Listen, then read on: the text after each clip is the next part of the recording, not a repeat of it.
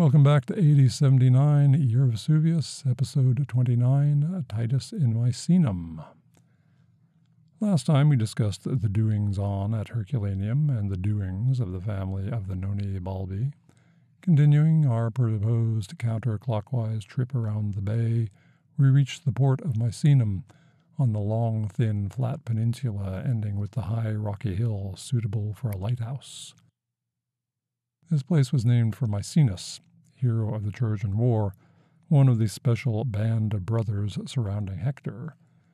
When Hector died, Misenus moved his allegiance to Aeneas. A good move, since Aeneas was one of few who managed to escape the burning city in one piece and sail off to a new life chapter that did not involve slavery to the Greeks. Misenus acted as steersman on Aeneas's escape craft, and together they would see what fate the gods had for the former Trojans. Besides boat steering, Misenus was a dab hand at conch shell blowing. No mean talent, and something to be proud of. Misenus, alas, overdid the pride thing. You would think that defeat in war, and after such a sneaky trick as the Trojan horse, the man would have been modest about his conch-blowing abilities, or at least reflective on the vagaries of fortune. Not a bit of it. On the contrary, he became arrogant, going so far as to challenge the sea god Triton himself, just to show who was the best of the best, conch shell blowing wise. The challenge did not go down well, whether because he was an arrogant puppy just for asking, or because Triton figured that he, Triton, might lose, or because Triton had anger issues. Whatever he was thinking, by his actions we remember him, and his reaction was to grab the puffed-up Misenus and drag him down beneath the waves until dead, then let the body wash ashore. The Trojans mourned, but what can one do? Standing up to the gods is never a good idea. Drowning is bad, as fates go, but things could have been worse. Marsyas, master of the panpipe, won his self-promoted Battle of the Pipes against Apollo, and was flayed alive for his trouble. People will not learn.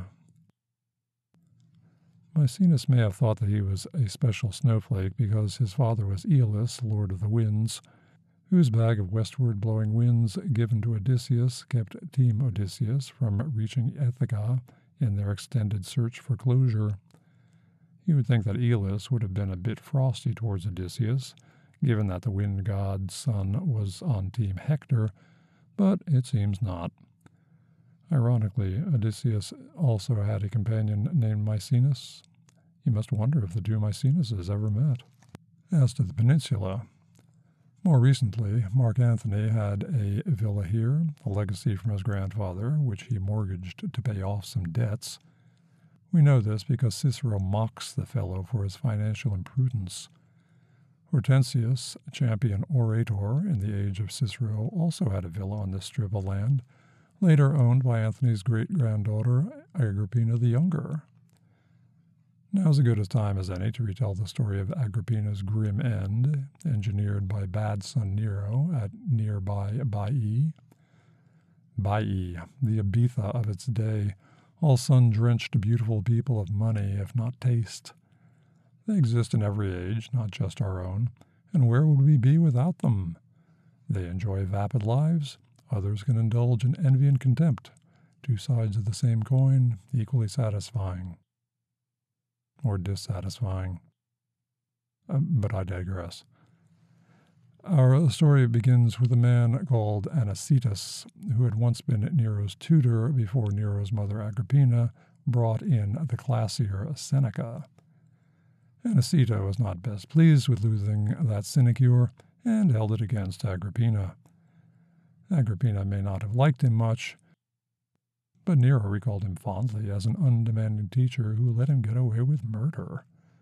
Well, mischief and laziness, mostly. Nero was just a boy at the time. And so, as the years passed and Nero became emperor and disconnected himself from his mother's control, this old fellow returned to the Neronian fold.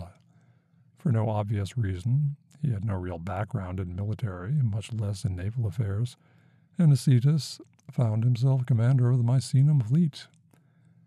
And when, in March of AD 59, Nero was grousing yet again about having to suffer his meddlesome mother, Titus it was who came up with the Baroque plan for getting rid of her once and for all.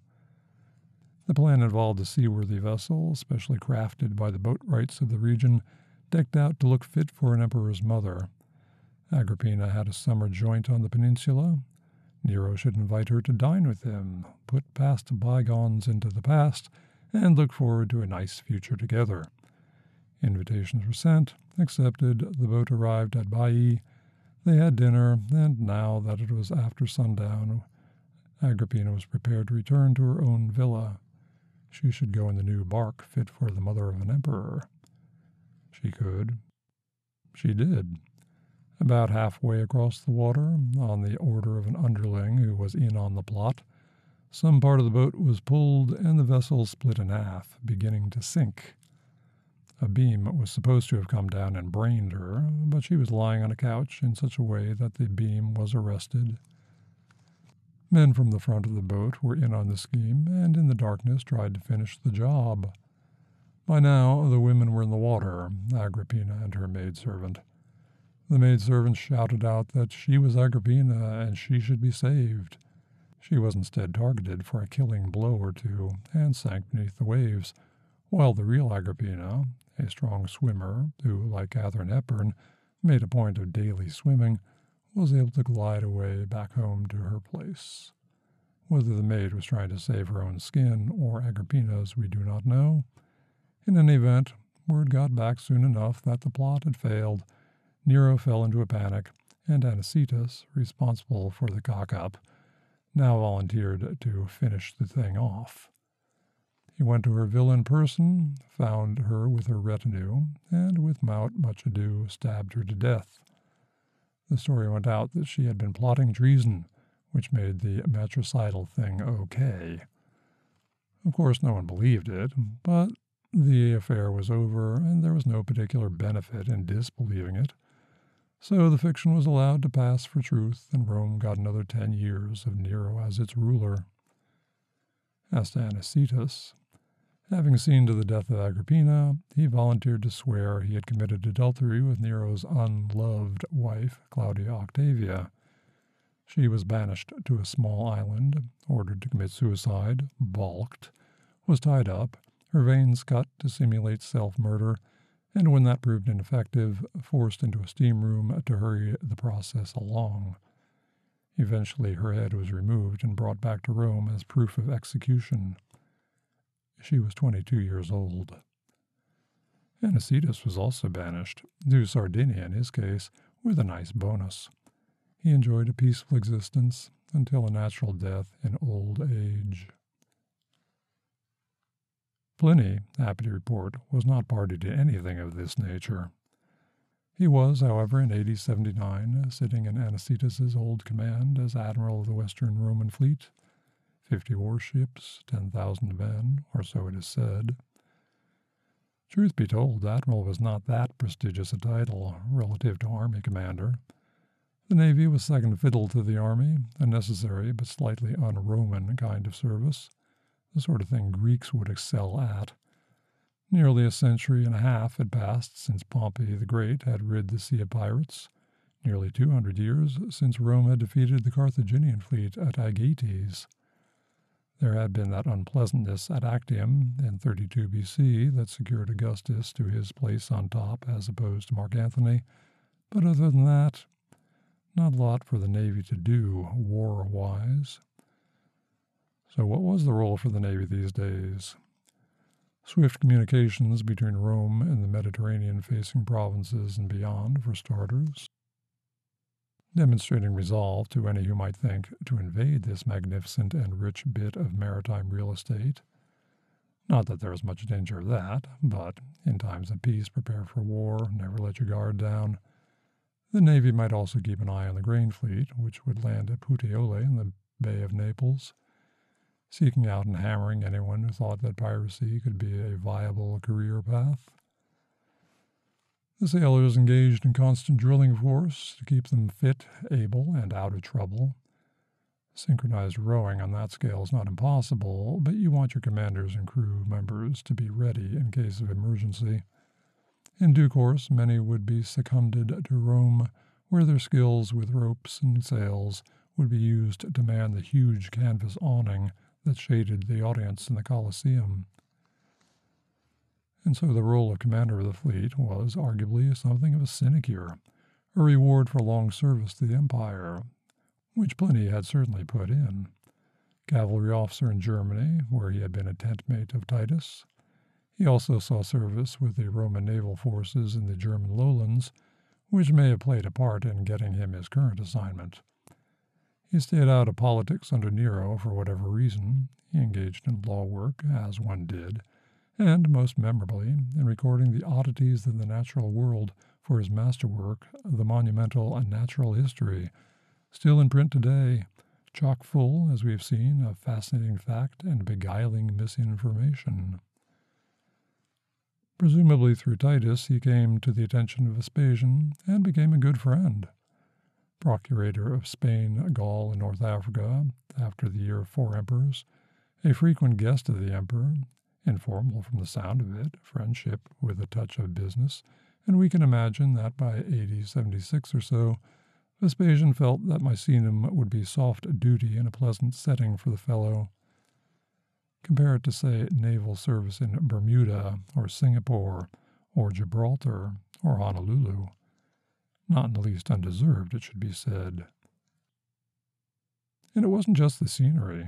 The geographer Strabo, writing at the time of Augustus, reports that the Greek mode of life in Neapolis finds special favor with the men who make their living educating the young and who withdraw there from Rome for the sake of peace and quiet, or else with still others who, on account of their old age and infirmity, long to live without effort. And some of the Romans, too, delighting in this way of life and observing the great numbers of men, cultured like themselves, residing there, happily frequent the city and take up permanent residence. Pliny, by this time, was suffering the maladies of obsessive academics and habitual couch potatoes, that of Sitzfleisch, overweight and underexercised. One can hardly be surprised. The food and the wine of the immediate area was of the best, and Pliny was comfortable enough to afford it if he so chose. It appears that he did so choose. For all that, he did not lack energy, and perhaps a sense of the limits of time. He was just over 50 when he got his new commission, no great age even back then, but people who hit life's midpoint frequently start to think about what is left to be done and how much time will be allotted to them to do it. There's a story of a dinner party Pliny held in which the poet was reciting for the guests. The poet flubbed a word and was quickly corrected by one of the more panicky audiences. Pliny asked the critic if he had understood what the poet had been getting at. He had. Well, in that case, why interrupt the fellow and waste everyone's time? And that, take note, while he was theoretically off the clock. While on duty, self-imposed, Pliny arranged a system to keep both his curiosity fed and output unimpeded. When carried here and there in a palanquin, walking was not his thing, which probably had something to do with his weight, he had 2 secretaries on either side, one reading to him from some obscure text, the other taking dictation as Pliny transformed raw data into a form he found more pleasing. News of his old friend Vespasian's death reached him as it had the rest of the empire. Given the closeness of the 2 men, to say nothing of the dedication of the natural history to son Titus, it is hard to imagine that Titus would not have made an appearance. A discussion of old times, sympathy for the now dead Vespasian, a request for advice on governance going forward. Easy enough to imagine what sort of conversation the 2 would have had. Perhaps the admiral introduced Titus to his nephew, also named Pliny, and Pliny's mother, down at the residence for the summer. Speculation here. We know that the 2 were there at the time of the eruption. We simply do not know when they first arrived. A promising young man, young Pliny, the sort that Rome could use once he came of age. Studious, sober, a bit pompous, took an interest in the written word, if not quite to the level of dedication as his uncle, but he was yet young, time enough for that. So much for the tour of the bay. Next time, a new day, a new month, still warm. Until then, thank you for listening.